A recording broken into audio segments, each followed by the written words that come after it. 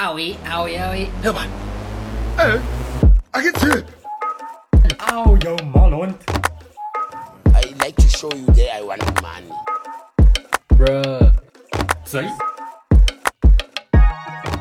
Hi, hello. Hi, I'm Jody van der Heide. And I'm Michelle October, and welcome to your podcast. This is the bi-weekly podcast where we unpack and tease out many of the issues in South Africa that we don't understand or just don't talk about. And this is episode 7. 7. I can't believe that we actually made it all the way to episode 7. Imagine we're gonna have 10 episodes. It's Imagine. like a major achievement. I can't believe it. And also, the other thing is that it took us like maybe 3 weeks to get to this point because we had to take a break, and I was literally like hyperventilating. Were you? No, not really, but I was Okay, like, good. I was a little bit like, this is not doing well if we break our, frequency. Yeah. But it's just 1 week. Yeah. It happens. It happens. Life happens. And we just move on. But we're back. We keep it moving. Is the point. And we are part 2 of the July Riots. Yeah. Before we do all of that, do you have any askis sidebars? I don't think so. Look at you, an accurate, factual bitch. I love to see it. Thanks. Oh, Maybe after this one there might be a couple of things. I spoke too soon. Yeah. But so far so good. Okay, so in this segment, which I call Things That Actually Happened. I love this name.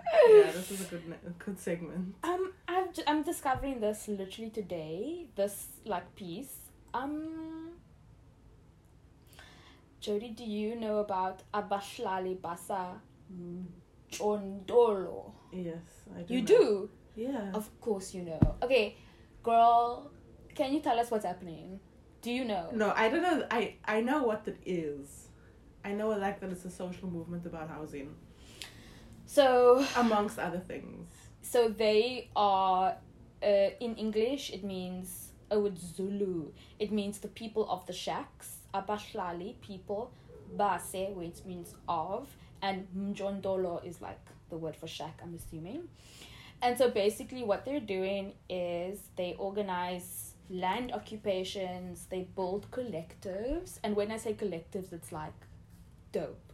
Like they find a plot of land and then they develop like a whole community around it. So like we're gonna build plants and vegetables, and then we're also gonna have like a chicken coop, and you can like come to the shop where we sell our vegetables and stuff, and you can like get some eggs and some chickens, and we make sure that like nobody in this community goes to bed hungry. So instead of like living in a shack where you have limited access to some things, building a community, an intentional community around that, in like empowering. I think that's dope. So they also campaign against evictions and xenophobia, and they are pro public housing. Yeah. I think this is a dope movement. Like, I don't know much about it, but just like reading this, I'm like, oh, that's cool. But they've been around for like decades. Because I remember like when I was in undergrad, we had to we did like readings about them and stuff. So Really? It's like been around for quite a while. Oh yeah, it says formation is 2005. Wow. Oh, but they're in Durban. That's probably Yeah. why. And also Durban soil is... It's all that rain. Tropical vibes. Have you seen a Durban avocado? It's the size of your face.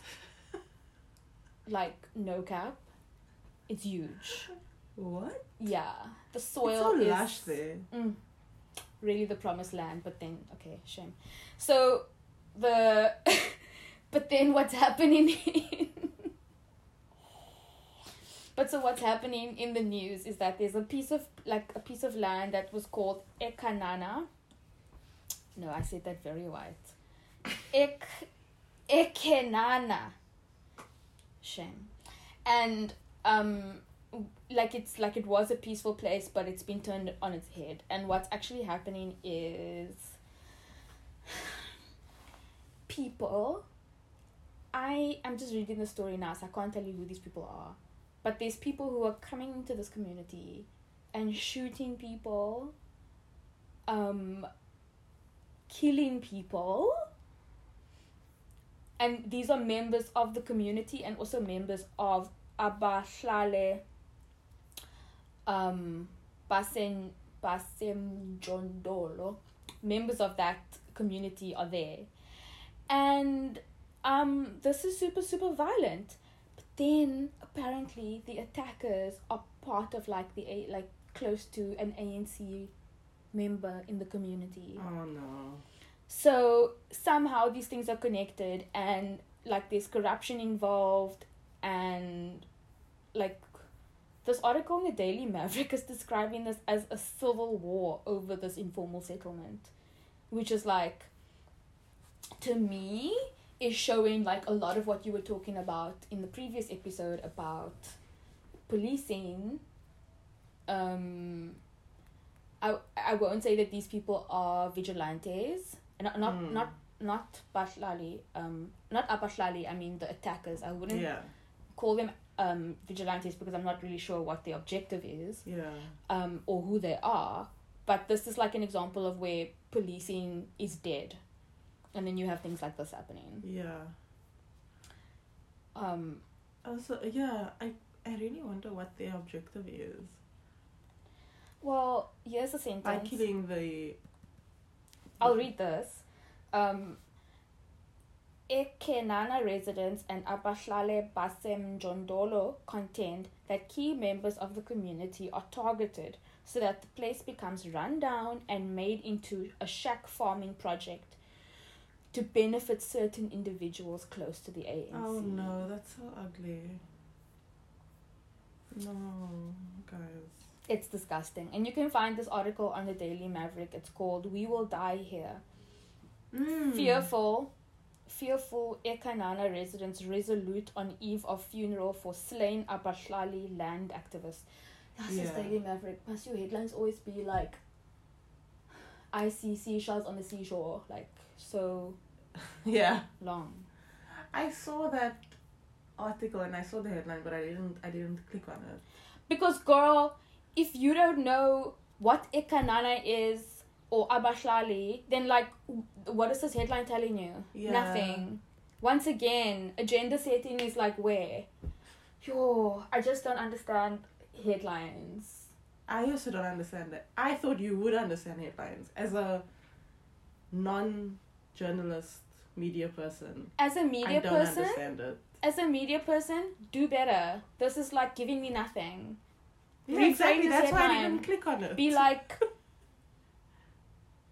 gunmen shoot down members of thriving community. Instead of like, that's going to be like, oh, that's what happened. Yeah. But this, again. Anyway. The second story is very, very weird and sad. Did you hear about the shooting in Somerset West Hospital? Yes. That's there by the waterfront. Hey? Michelle, okay. It's New Somerset Hospital. It's the one that's right there by that yellow one. Right by the waterfront. There's a yellow hospital. It's a very weird location. But yeah, it's there by the... Okay. How crazy is that story?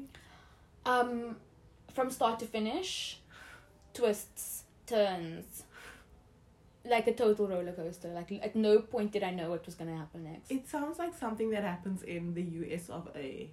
No, it sounds like it's from a John Wick movie. Like honestly, okay. So here's the thing. There's a man. He's called Jean-Paul Malchus, which is like, what a name. What a name.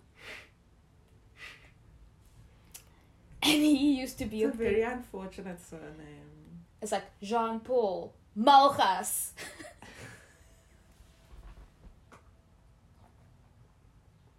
I didn't even think about it like that.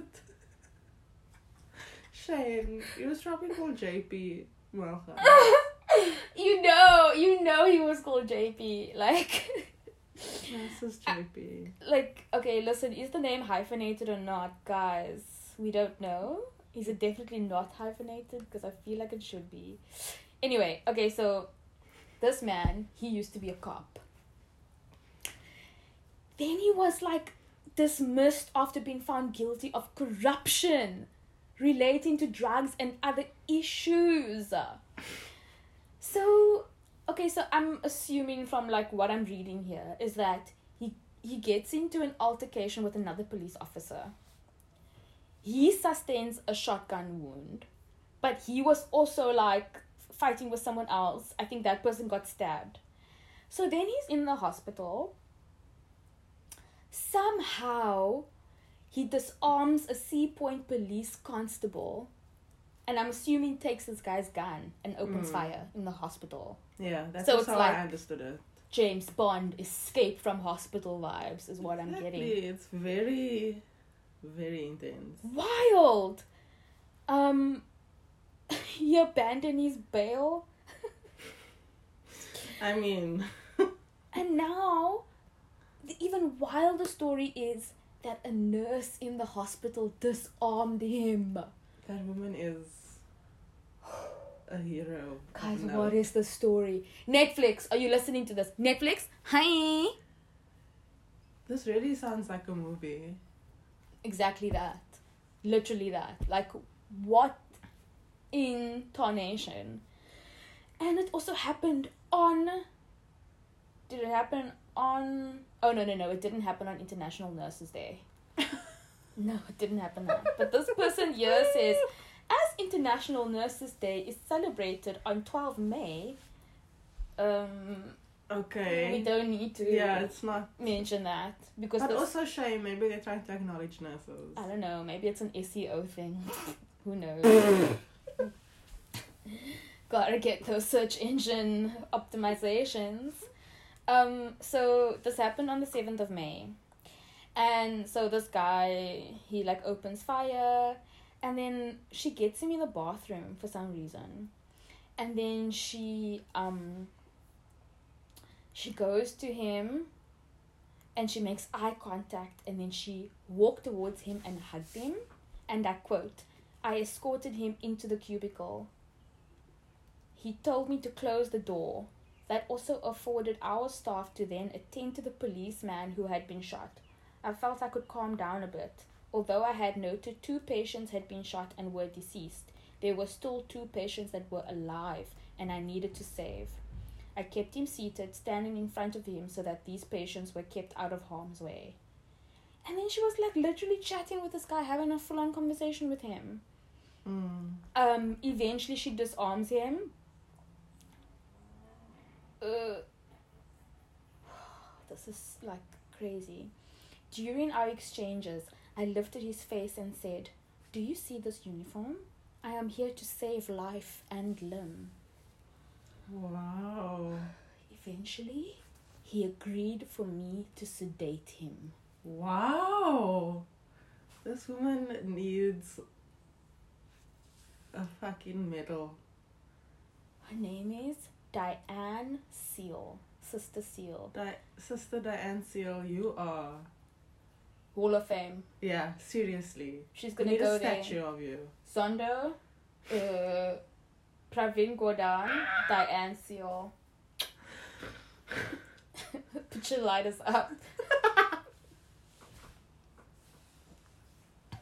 Horse Sister Diane. Yo. No, that's crazy. That level of calm. Yeah. The fact that she was able to build rapport with this man and that he listened to her and that he allowed her to sedate him. Like, that's crazy. But that's how you're supposed to deal with these people. You're supposed to, like, talk to them. And just, Yeah. like, treat them as a human being. And, like, acknowledge them and... Go towards them and hug them. That's crazy. That's quite a story. I couldn't believe that I read that. That's a thing that happened in this country. It doesn't sound like a typical South African story.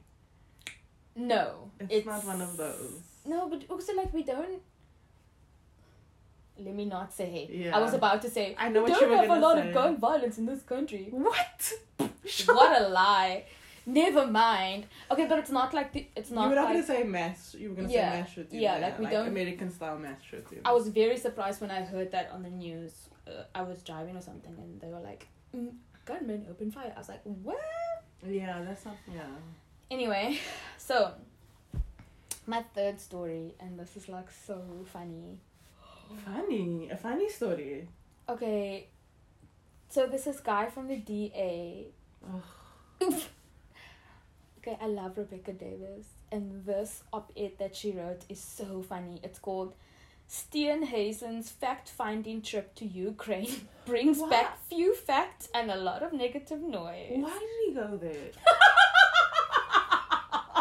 No, seriously, why did he have to? Why did they allow him to go to Ukraine? Let me first say the story. Okay, so here's what happened. It's just. There's a DA leader. Is he the leader of the DA now? Yes, and he's still. And his Never name is mind. John Steenhuisen. You know, my dad can't stand him. Okay, so what happened is he decided out of his own volition, like, just he woke up one morning and was like, I need to go to Ukraine. No, you do not. And he said the purpose of my trip is going to be a fact-finding mission. John? Nobody asked you, okay? Like, what do you have to do with this? Like, I understand from, like, a foreign policy perspective, you wanted to show, like, if I can come back and reveal some shocking things, then it'll make us look good and position us as people who are willing to take a strong stance against Russia. Okay, sure, babes. Okay, fine, yeah. But it's giving, you know, when you go for PE class and you get into the hall and you don't know what the lesson's going to be. And then there's always that one teacher's pet who assumes we're going to do gymnastics or something. Then he starts taking out the gymnastic mats and putting it on the ground. Like, no one asked him. And then the teacher's like, but we're not doing gymnastics today, we're doing running. It's like, nobody asked you to put the mats out. Yeah. Look at you. And also, imagine thinking you are going to go find facts. Not even the best investigative journalists, high level people know what's going on, but you. What are you going to uncover that has yet Not been... Exactly. like, John? It's a bit. What's the word? It's so embarrassing. It's embarrassing, and also like you really think you are that person, but actually you want to go to a country and find facts about a war. But it's also like... Why do you think you a spy? But it's also... what do you have to do with the war in Ukraine? Like you could have just made a statement to like say we do not an anti-war statement, but you didn't have to go there. And he came back with like literally nothing to say. His briefing session was 15 minutes long. No opportunity for questions from the media. And he said he wants, I don't know if this was like before or after the fact-finding mission, but in a social media post from Ukraine, so he was in Ukraine, he said, the impact of the war was already being felt in the rising, quote-unquote, price of chips in SA school tuck shops.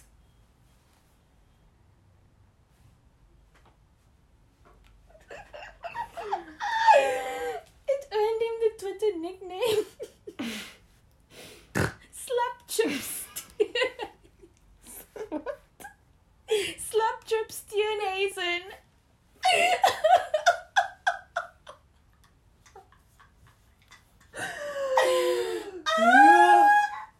I thought he was gonna say we can see it in the price of petrol and energy. It The would have been price like, okay, of chips.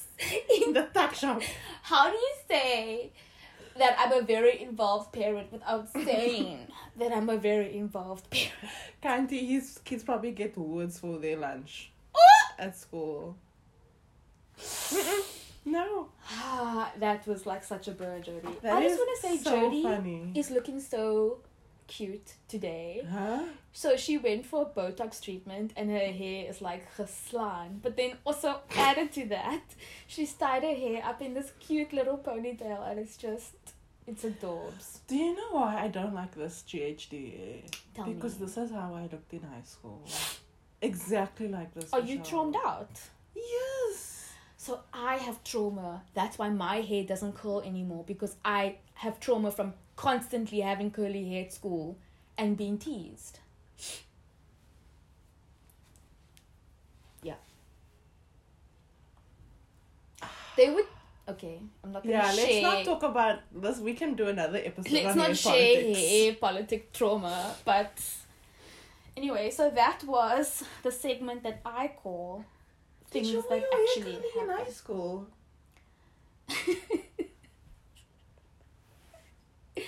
I had to wear my hair curly. So here's what do you happened. mean you had to? We didn't have a hair dryer at home. Eventually, when I was in high school, I asked my mom to buy me a thing to do my hair. But I would do my own hair, and it was like incredibly difficult, even primary school also, because my mom didn't do it so lekker. So whenever she did it, it was like, yes, now I have to like plait my hair or put in a different protective style because I can't just walk out with this bush. And it was like, you know how painful it is to comb curly hair? Yes, I do. Especially if you're not applying conditioner and if you're just using like hair food. That's what they used to do. Like, that is so 90s. It's like dry brushing curly hair, putting hair food in it. I can literally feel that on my head as you're saying It's that. violent. It's It really very is violent. It's hateful. It really is. Yeah, we can have an entire story about hair politics. That was such a diversion. Yo, I'm sorry, guys, but you guys also relate. I know. Hashtag triggered. Okay, cool. So that brings the end of our segment called Things That Actually Happened. May or may not change the name of that segment. I think we need to keep it. Let's take a break. Okay, We're back. we are back. Let's begin with part 2. Part 2. I don't know if anyone can hear like some sniffing or whatever, but Riley, I don't know, how do we introduce Riley? Jody's roommate's dog is here, and she is... Doing dog things. Hopefully she's not going to be too much. Shame. She's so cute. Okay, Riles, I'm sure people won't mind you being here. Why do dogs like... Okay, never mind. Never mind. Now you have to finish the question. It's like... Why do they smell the same things? Do they? Yeah. Maybe things smell different every time. Do you think so? Mm. Every day I learn new things.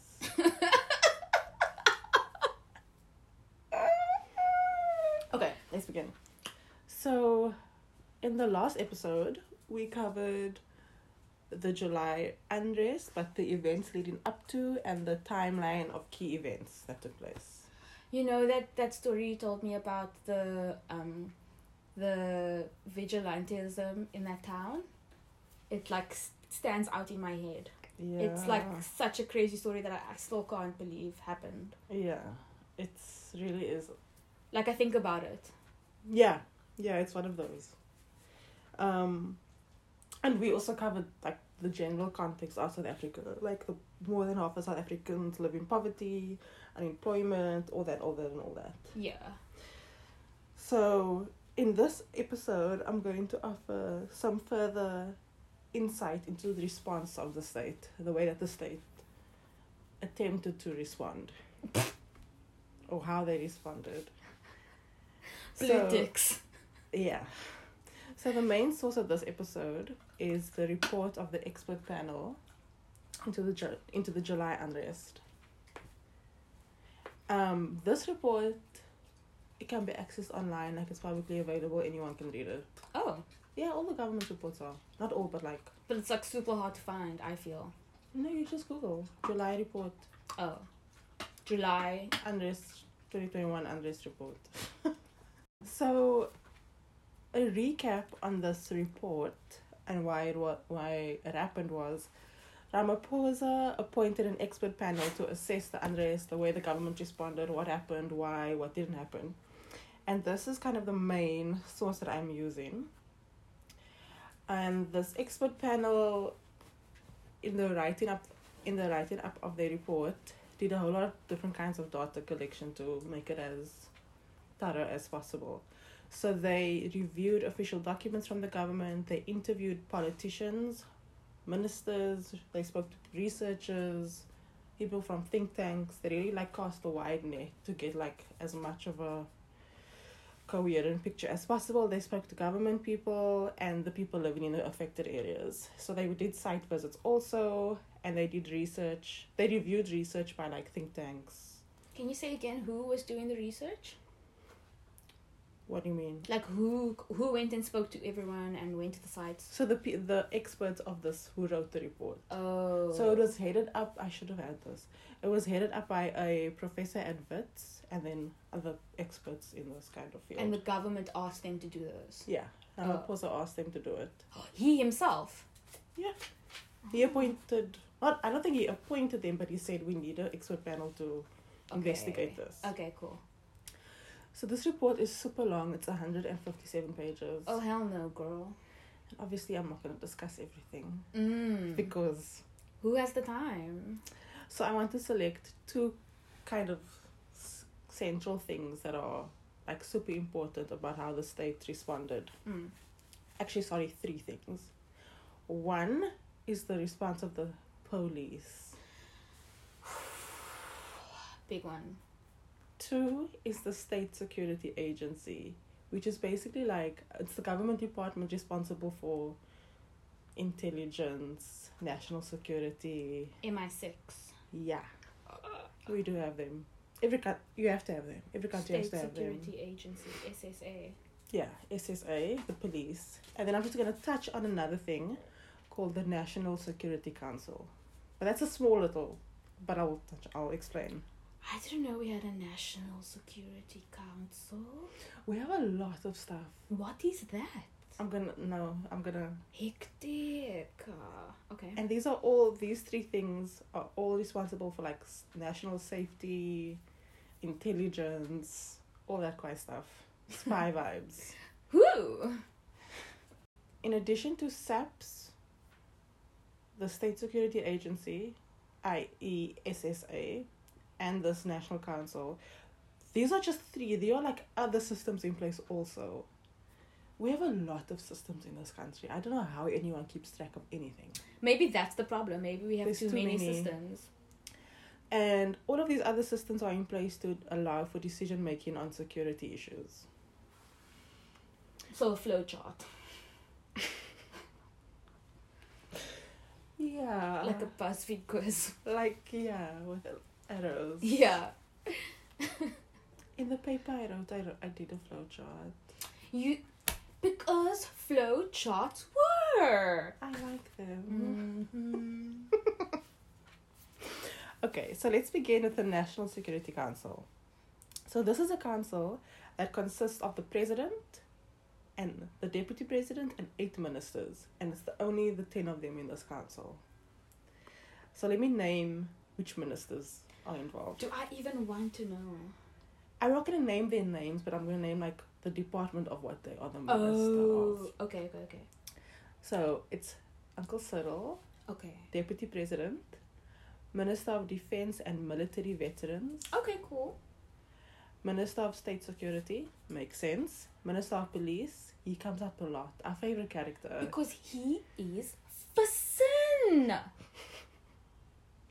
Minister of International Relations, Minister of Home Affairs, Oh. Minister No, that's not Naledi Pandur anymore. Where is she now? of Education. No. Didn't she leave? Okay, whatever. No, I'm thinking of someone else. I can see her face, but I don't remember her name. Minister of Finance, OBS. Okay.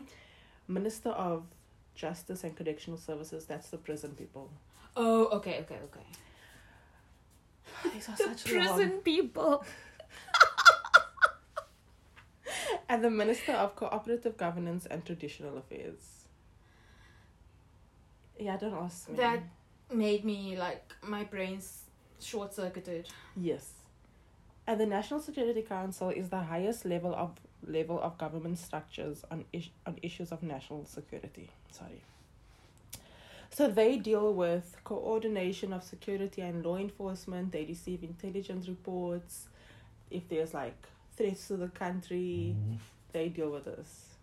We have to have these things. Wow. Yeah.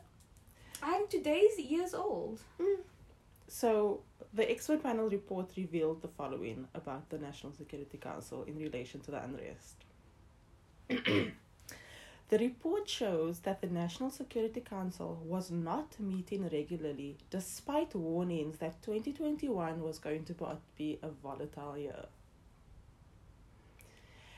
So I'm sure the advisors and the analysts and the think tanks were like, guys, 2021 is going to be a bit hectic, but they didn't meet. Okay, but it could be a thing where it's like, we have to keep an eye out for this, but we have other priorities right now. Yes, I'm sure that was probably So it. I'll give you that, but as long as there's like maybe, I don't know, a WhatsApp group. As long as there's like a Slack. Yeah. Just so everyone's aligned. Not me assuming that the government has a Slack or a WhatsApp group. No, they definitely have WhatsApp groups, dude. Are you serious? Yes. Do you think like matters of national security are being like relayed via WhatsApp? I hope not. But they definitely have WhatsApp groups. Do you think that like Cyril and Becky and blah blah blah blah are all in one WhatsApp group? And it's called like Honestly, NSC. it wouldn't surprise me. It really wouldn't surprise me. The idea of that is like... Yeah. What did they talk about? Anyway. So at the time that this report was released, it was unclear if this council had even met to discuss the unrest. Okay. The expert panel interviewed a bunch of ministers. And they asked the ministers, what intelligence did you get that was spoken about in your National Security Council? And they didn't answer. Why? Don't know. And they were asked... Riley. It's okay, you'll be fine. And they asked multiple times. But zero. As a result, the expert panel concluded that the National Security Council, this is a quote, does not seem to have received any clear direct intelligence about the impending violence prior to it happening, end quote. How is this possible? They had guns. Who had guns? The people who attacked on the N3, they were coordinated, organized, received their weapons from... I don't know. But and you had no idea. But you are the State Security Council. You're supposed to have your people on the ground. This is your job. Yeah. So how? Do you think they really are spies then? Do you think we just... What if like we think that we have a national security agency, but actually like there's really like nothing? Let's get to it. Oh my god. Are the spies like an old lady living in Constantia? So let's get to the State Security Agency. Okay. The State Security Agency and intelligence services faced serious criticism for not anticipating and warning the government and the police about the unrest. Like, this is literally your job, to find things out before they happen. Mm-hmm. The State Security Agency is, of course, a government department, and their mandate is to provide the government with intelligence on domestic and foreign threats or potential threats to national stability, the constitutional order, and the safety and well-being of our people.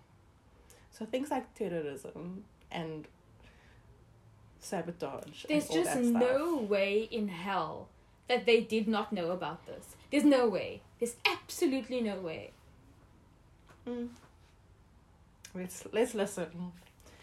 Now, obviously, it comes to no surprise that this department, like every other department, has its fair share of controversies.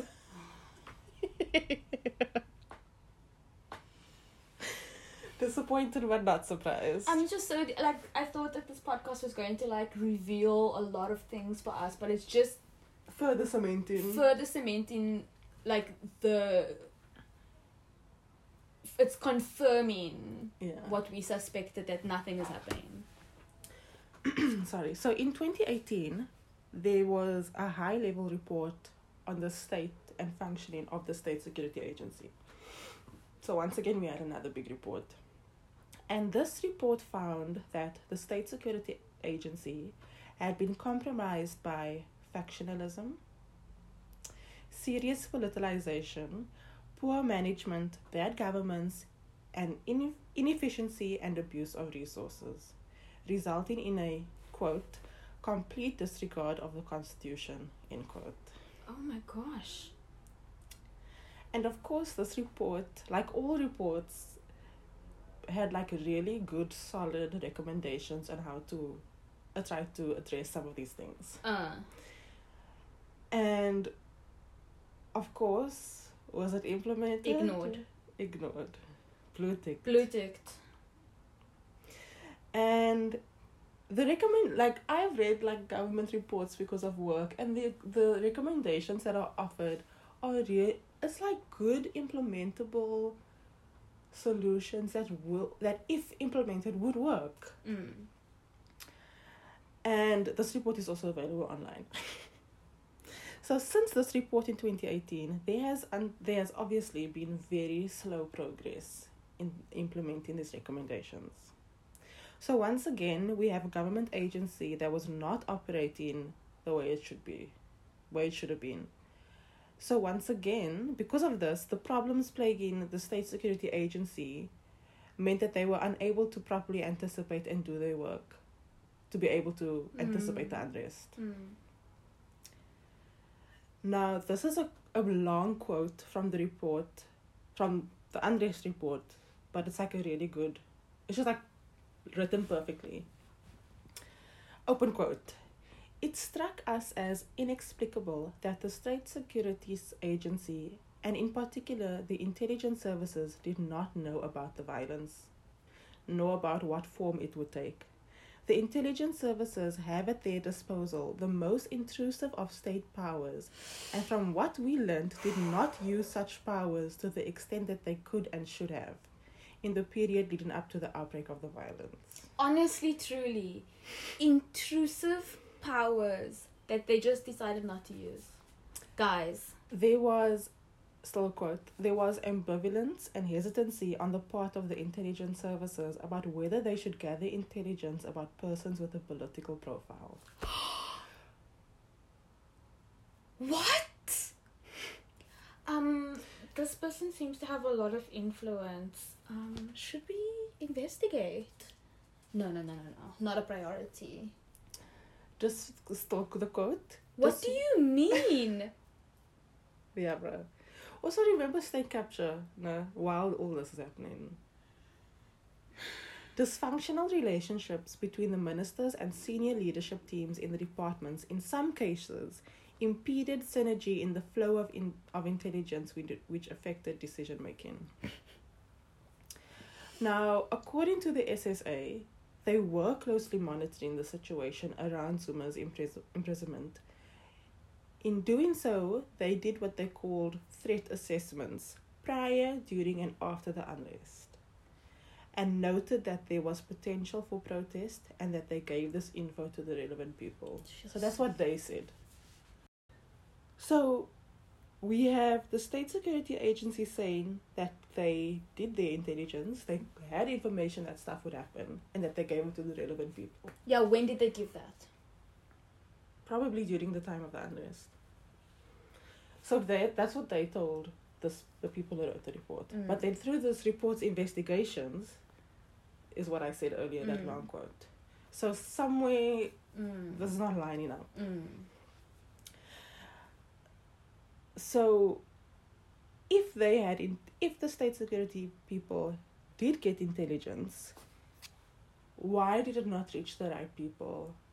Or why did it not reach the right people in time? So there's something about like communication. Like a broken telephone vibe. Yes. And this is exactly what you also said about the murder episode with that. Yeah. Like, they had all of the information and somehow things weren't getting through to the right ears. Exactly. And again, we're talking about policing. Exactly. No.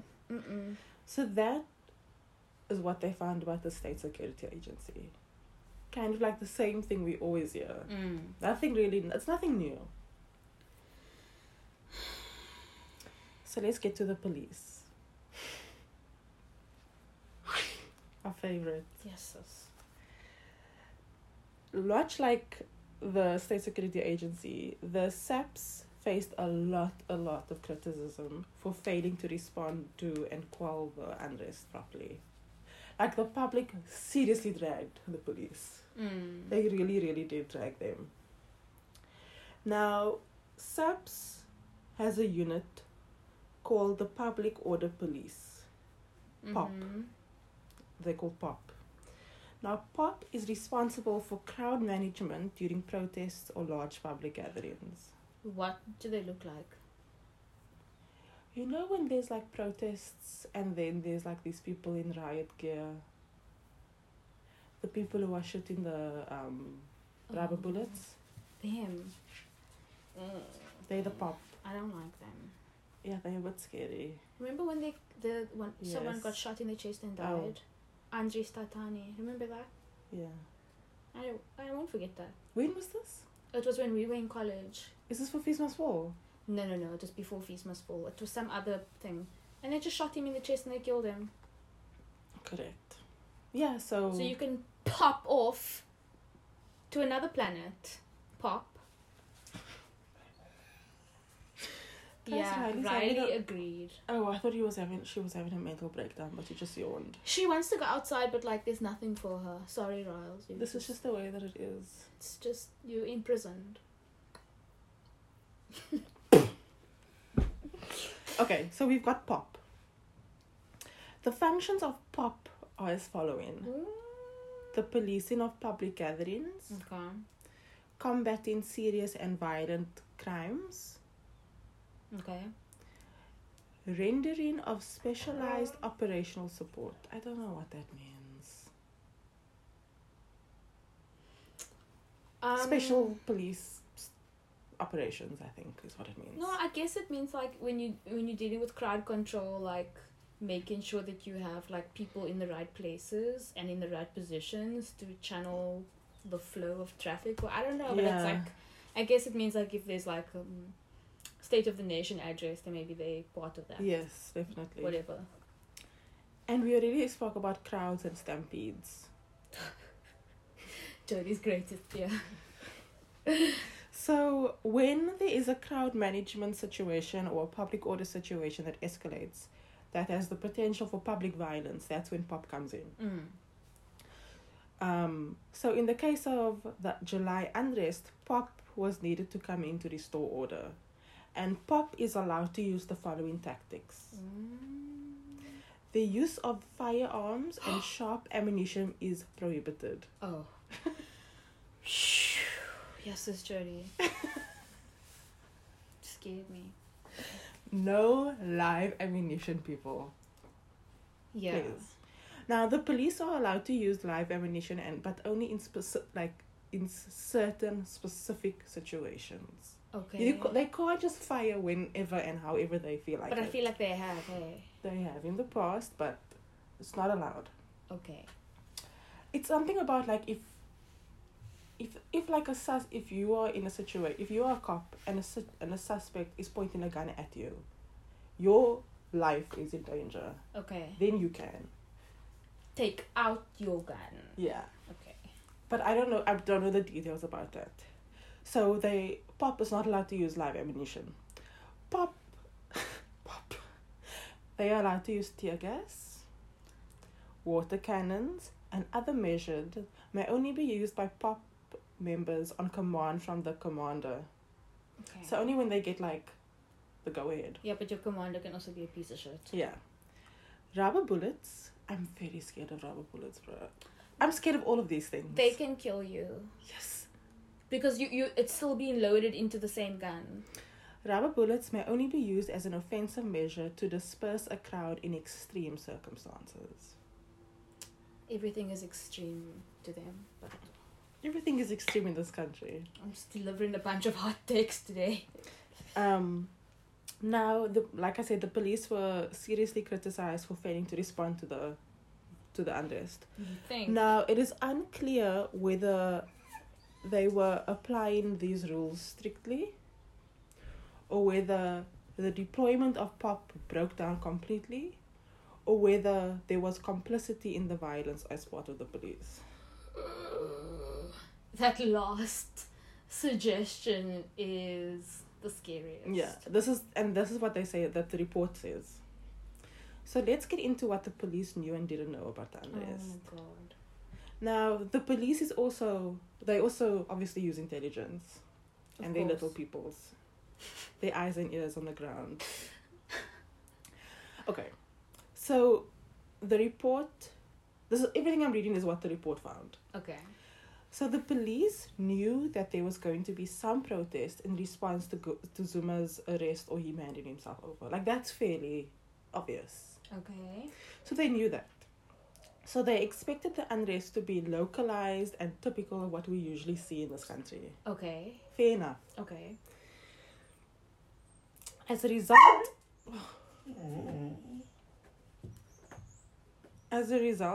roadblocks were set up on the major routes. That's what they did. Good thinking. And deployments were made to key areas that they thought there were going to be protests. Why do you set up roadblocks if there's a protest? I think it's to prevent it from spreading. Or to prevent people from driving into a protest and being, I don't know. Yeah. I don't know. So it's like for safety, but also to prevent it from escalating. Okay. Sorry, I just lost my place. Okay, so they knew all of this, but what they did not anticipate was the speed, scale, and manner in which the protest would manifest. Which, like I said in the last episode, was unlike anything else that we had ever seen. So it caught everyone off guard. Now, remember the last episode, like you mentioned, it started on the N3 with the torching of the trucks. The police suspected that it would start on the N3, good for them. So they went to the N3 and they did their things. They thought it would start there. Yeah, or not at start there, but they suspected, okay, N3, let's just like keep a watch there. That's interesting because it's nowhere near a jail, so why there? What do you mean jail? It's nowhere near where he was going to be locked up. Doesn't matter, yeah. So like, it's interesting that they knew that this was going to be a place. Like, why would you want to protest on a highway? I mean, but this is the intelligence that they got. Interesting. Okay, so the police suspected that the protesters were going to be on the N3. So they went to the N3, they started doing their whatever police tactics they do. But the report found, you're going to be so upset by this. The report found that the same police who were on the N3 had to leave to attend to an incident where a truck was burning in Pietermaritzburg. It was while they were there that the trucks at the Mooi River Toll Road were torched. Guys. Pietermaritzburg also, like... Why couldn't the Pietermaritzburg police go there? Because apparently they were all on the N3. I don't understand. So this is concerning to me. The understanding of the Gauteng political and security leadership is that the agitation for the violence in Gauteng originated from KZN. We know this. Social media posts were circulating asking, Gauteng, where are you? In some cases, people involved in the unrest travelled in taxis from KZN to Gauteng to join the unrest there. No. This I've seen in multiple reports. That's wild. Like, road trip, let's start a fire in another province. Yeah. What kind of vacation is that? That's more stressful, guys. Yeah. That, yeah. Like, that's agenda. That's a hectic agenda. Because you're not Absolutely. taking a break, you're not going camping, you're not going to the beach, you're literally going to another province to start a protest. To entice violence. Major red flag. Wild. Major red flag. It's also giving organization. Correct. Who's pitching in for petrol? All of you. That was, I also thought of pay for petrol. Where did they get the minivans? Where did you sleep when you were on that side? Did you pack sleeping bags? Did you pack a cooler box with food? Because this requires money. And that's why I was like, what kind of holiday is this? So the police admitted that the large number of protests and looters and people was overwhelming. It was a lot of people. Now, remember in the previous police episode I spoke about how we are a population of 60 million people, but there's only a finite number of police. Yes. So it's difficult to manage that amount of people. Uh-huh. The crowds were violent, we know this. Civilians were injured and some police officers were also injured. And I remember during this time, people on social media were like, why aren't the police just firing the guns? Why aren't they just shooting? Because people... Yeah. Cringe. Because, first of all, they cannot just shoot willy-nilly. You can't just shoot willy-nilly into a crowd of people. And they can only use their firearms in very certain specific conditions, and public violence is not one of those conditions. Yeah, but also, like, the name of the game is de-escalation. The name of the game is to not commit mass murder. People who tweet things like that, I urge you to emancipate yourself from your thinking. Please. And Pick up a book. The other thing, which is very, very important about why don't the police just pick up arms, is what happened the last time police did this. 34 minors got shot. And do you remember Oh, right. Not me stupidly asking at the beginning of this episode. But they have used live ammunition before, hey. And it was a shit show. Not me repressing the trauma of what happened. That was very traumatic. Trying to forget that our government literally killed a bunch of people. And the police got into serious trouble because of marijuana. Of course they did. And the police know that we cannot have that again, ever. That's the kind of tweet, like, that kind of, like, posing that kind of question. It's giving racism. I'm sorry. Just is. Oh, what? Why can't they just shoot? Why can't you just open fire? I just want to say another Are you thing. insane?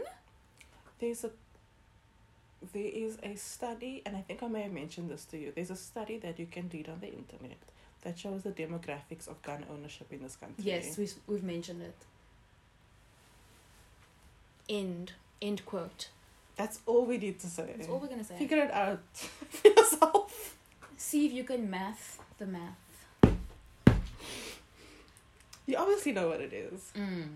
And so the police know that they cannot have another marijuana on their hands, ever. It's even scary to say that word out loud, eh?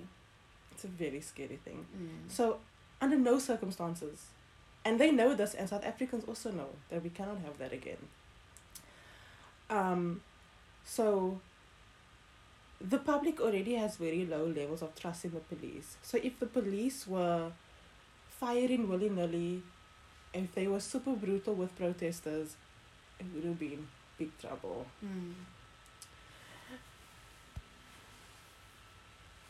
There is a study there's like this, I don't know if they're an NGO, but organization, Afrobarometer, that does surveys across Africa. Yes.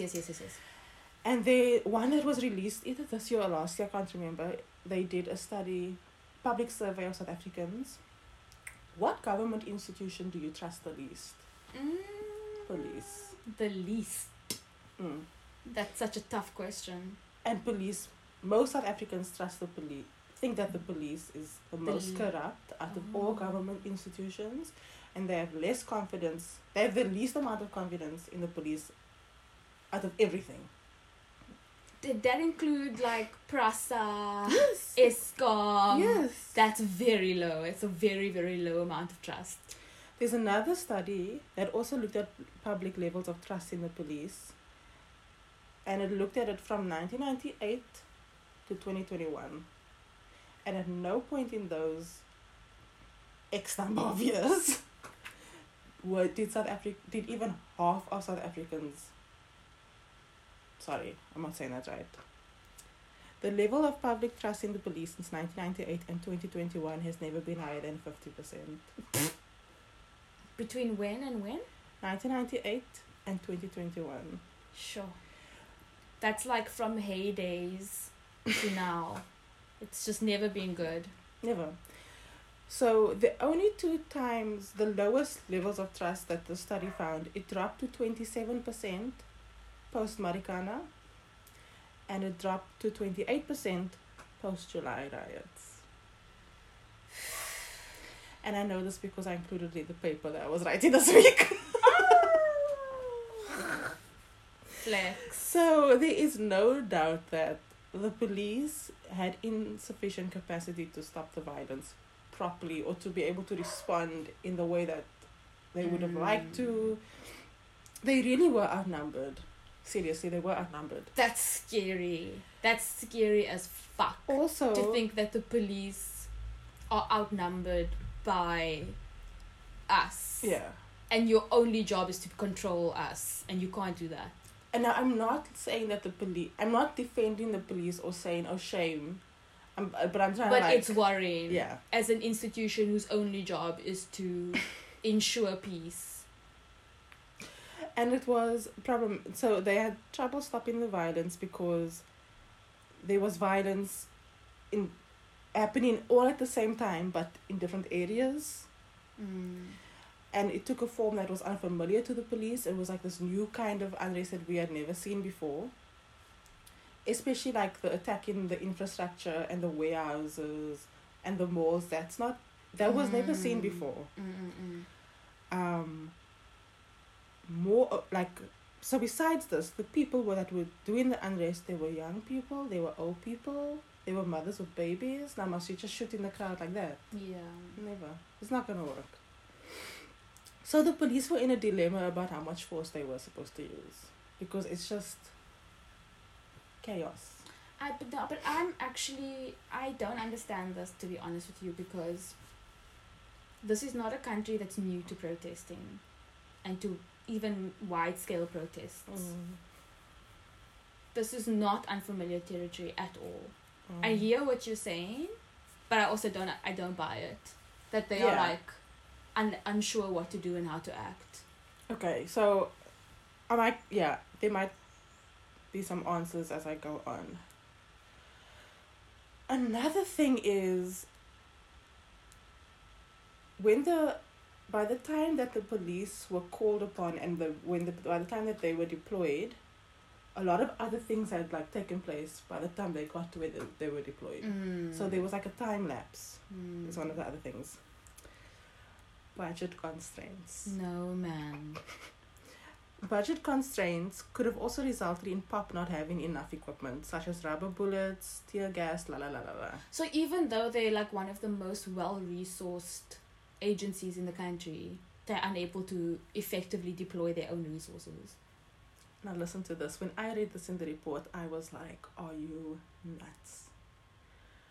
We were informed that there is only one water cannon per province.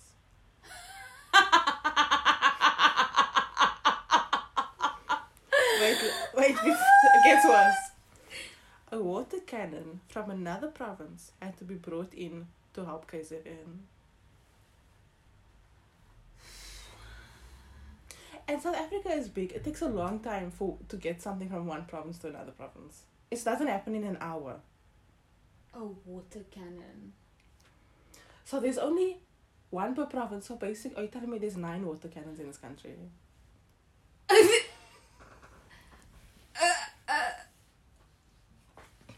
Oh. I'm not. No, And it's such an effective tool of de-escalation because number one, it's non-violent. Okay, wait. I stand to reason that we know what you mean. Yeah. I know like the negative impacts of a water cannon, but like it's not like rubber bullets. It's not live ammunition. It's literally water. Yeah. How is this powerful de-escalation device not widely available? And if it's not widely available, why do we not have alternative forms like, I don't know, the fire truck with a hose pipe? Exactly. Surely if you were to rain water from a fire truck down on people, they would be like, oh no, I'm going home. This is not nice. It's not nice being soaked through your clothes. It's not liquor. It's not a vibe. When given the choice, stay here or go home and dry off. Yeah. I mean... And then I should have included this in the story, but I also remember seeing that a bunch of... Wait, let me say it when I talk about the military. Okay. So the police were caught off guard. They had only one water cannon for the whole KZN, one water cannon for the whole Gauteng. Budget constraints, outnumbered, la la la la la la la. So we can understand that the police, that just one police officer on the ground was overwhelmed. So after a few days, the government was like, clearly the police is not coping. So President Ramaphosa was like, okay, it's time for the Defense Force.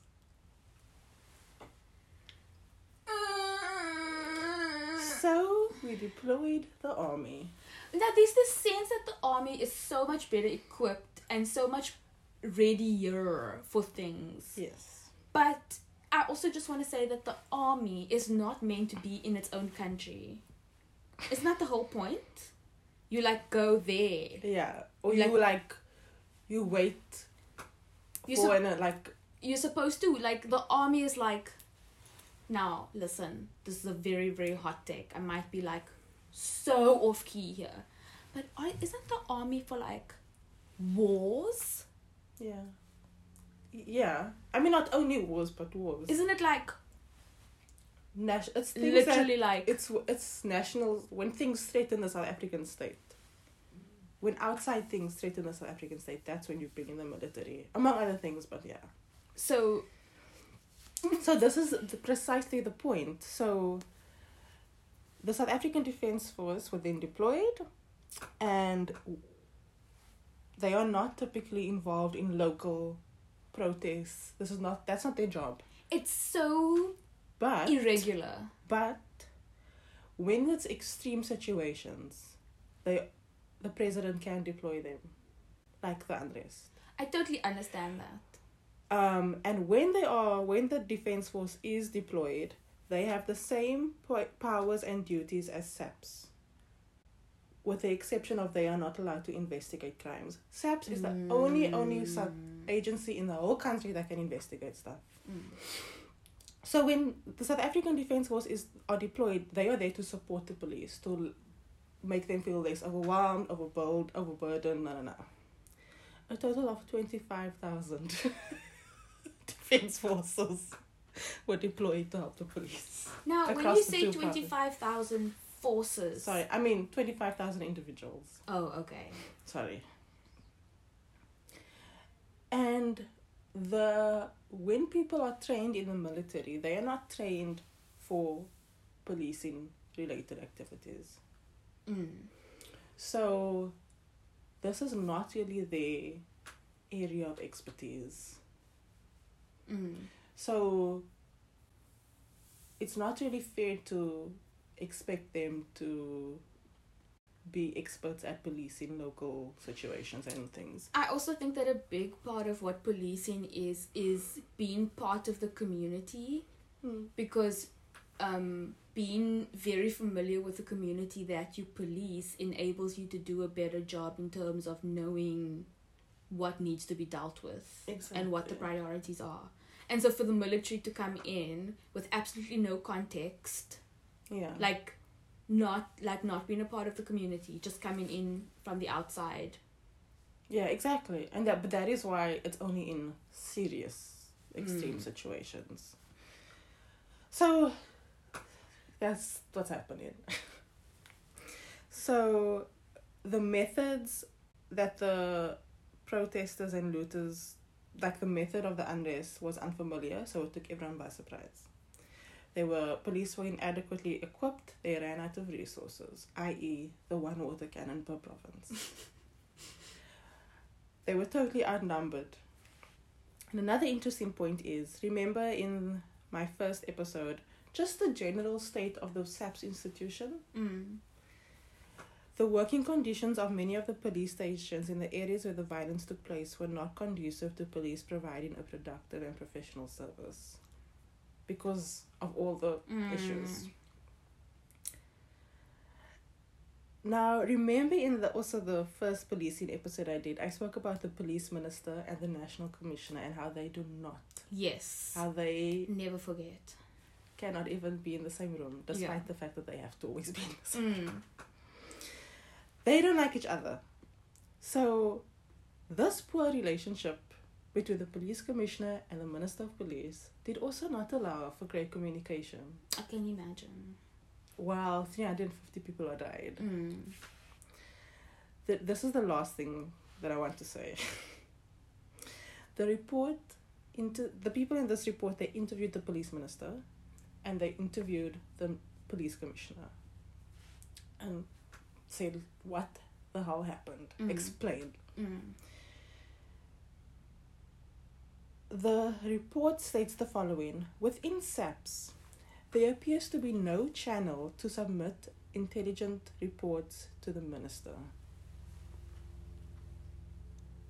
Is this not basic stuff? No channel to submit intelligence reports to the minister of police. They interviewed the minister of police. He doesn't have an email address, no secretary, nothing. The minister of police said the following: that he did not receive any intelligence report from the national commissioner from at least December 2020. Never mind even the protesting.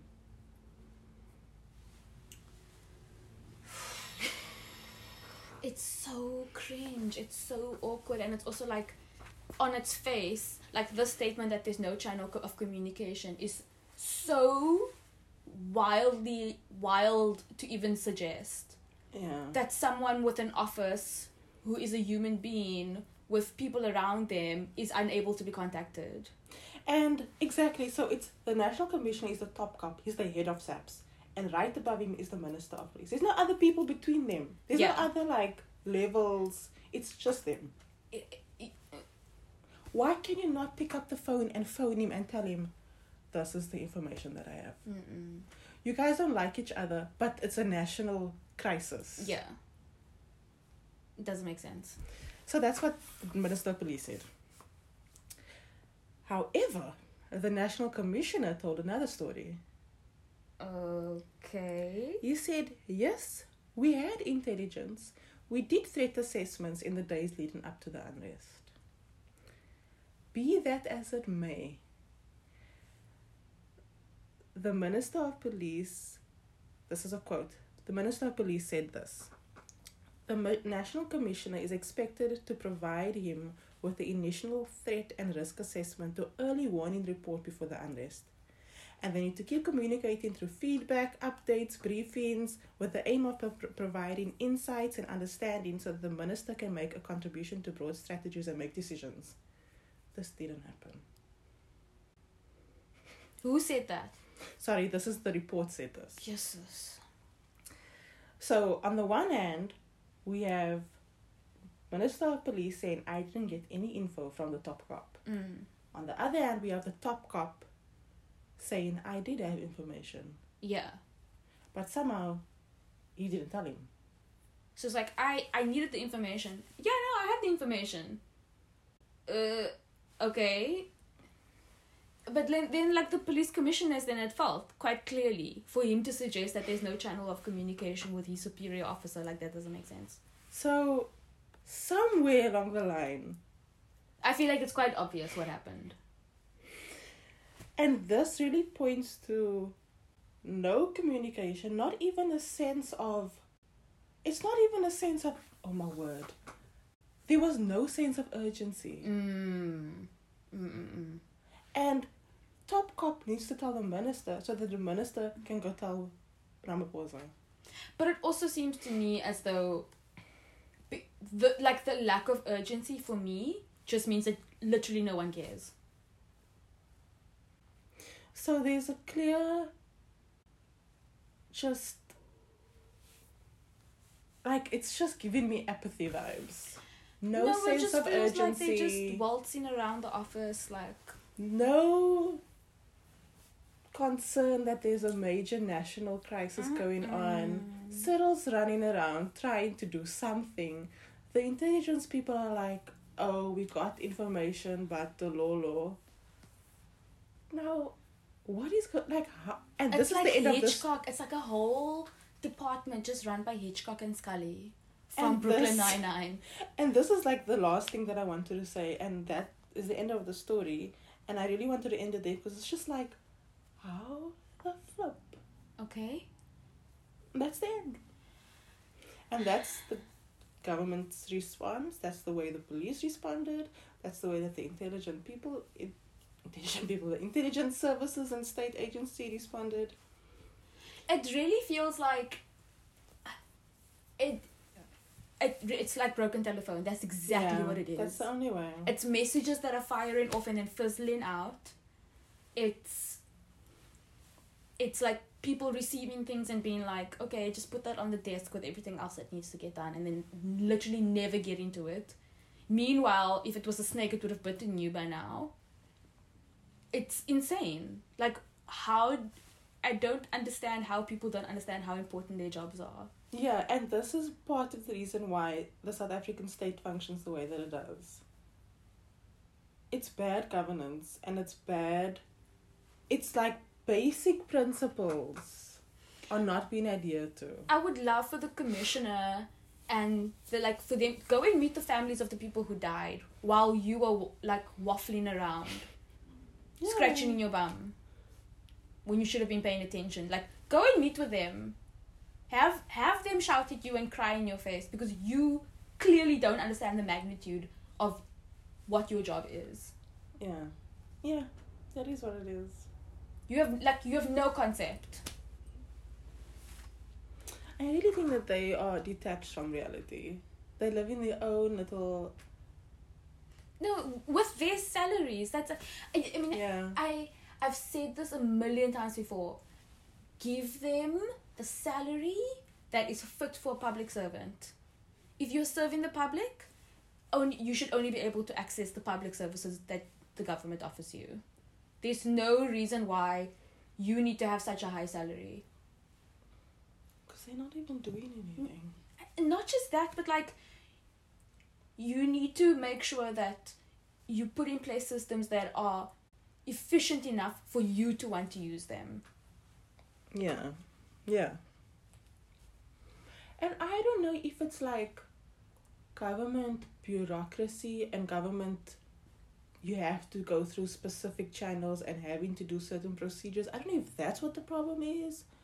But surely, like, in cases of national crisis, you should pick up the phone and call the minister. Yo, dude, this is the information. It can be both at the same time.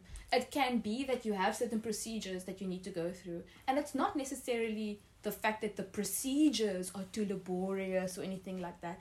It might just be that the people who are the links in that chain are also, like, floating around and not working efficiently. It could be every chain. I mean, every link in the chain that's not firing on all pistons. It could be that, and it can also be the fact that you guys don't like each other, you can't pick up the phone and talk to each other, and you can't be professional in the workplace. Yeah. Because that's what it boils down to.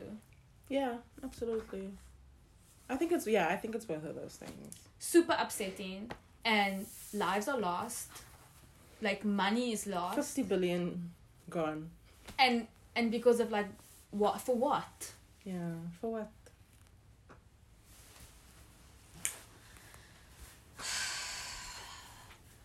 Yeah. Thank you for Exactly. doing this research. in the next episode, I'm going to be talking about something that's dear to my heart. It's still not like the most important episode that I'm dying to do. I still have not. Which one is that? I'm dying. I think I know, but I don't want to say. What do you think it is? Corruption is not a new problem in South Africa. No, that one. That's also going to be a beautiful topic. But the one that really irks me the most is like the thing that I'm most passionate about is public transport. Oh, yeah. So that's going to be an episode that I want to do. It might have to be cut up into pieces though, like taxi, bus, train. Do you know what I learned? Golden Arrow is not a government. I know. They're doing it just because. It's a privately owned company. Yeah.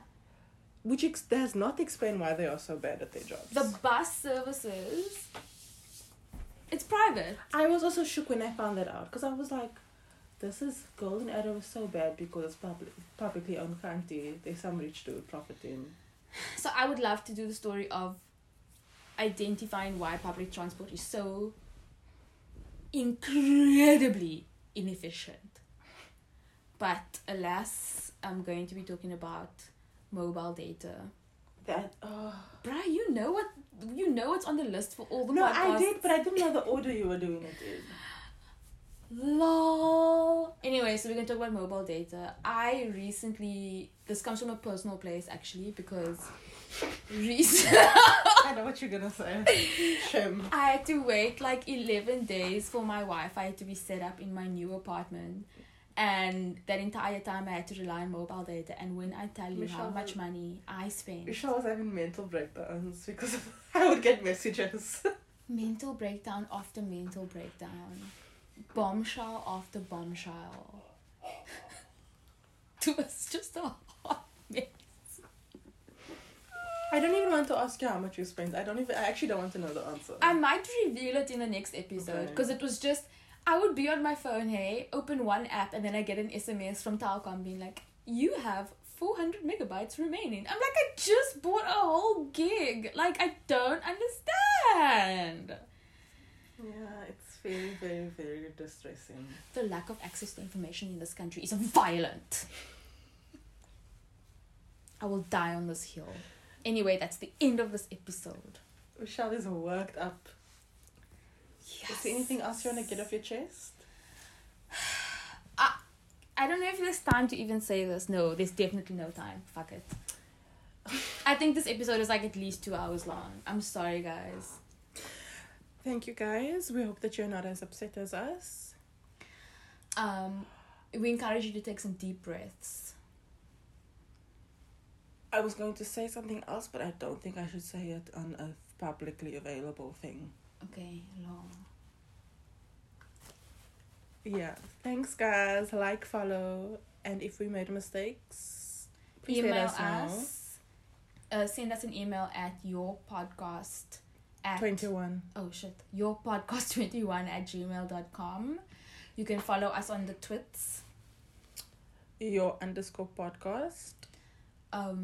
Why don't you tweet us the part that you thought was the most informative or the most funny or whatever, at us, and then we'll I don't know, retweet. Give you a shout out. We'll be like, yay, look at this person. And then also share with your family members that have no critical thinking. Share with your co-workers that you who's constantly talking about how the government is going to the dogs. Be like, here's some things for you to consider before you just start ranting. Yeah. It's Linda from HR that says that. I didn't mean to make those fart noises with my mouth.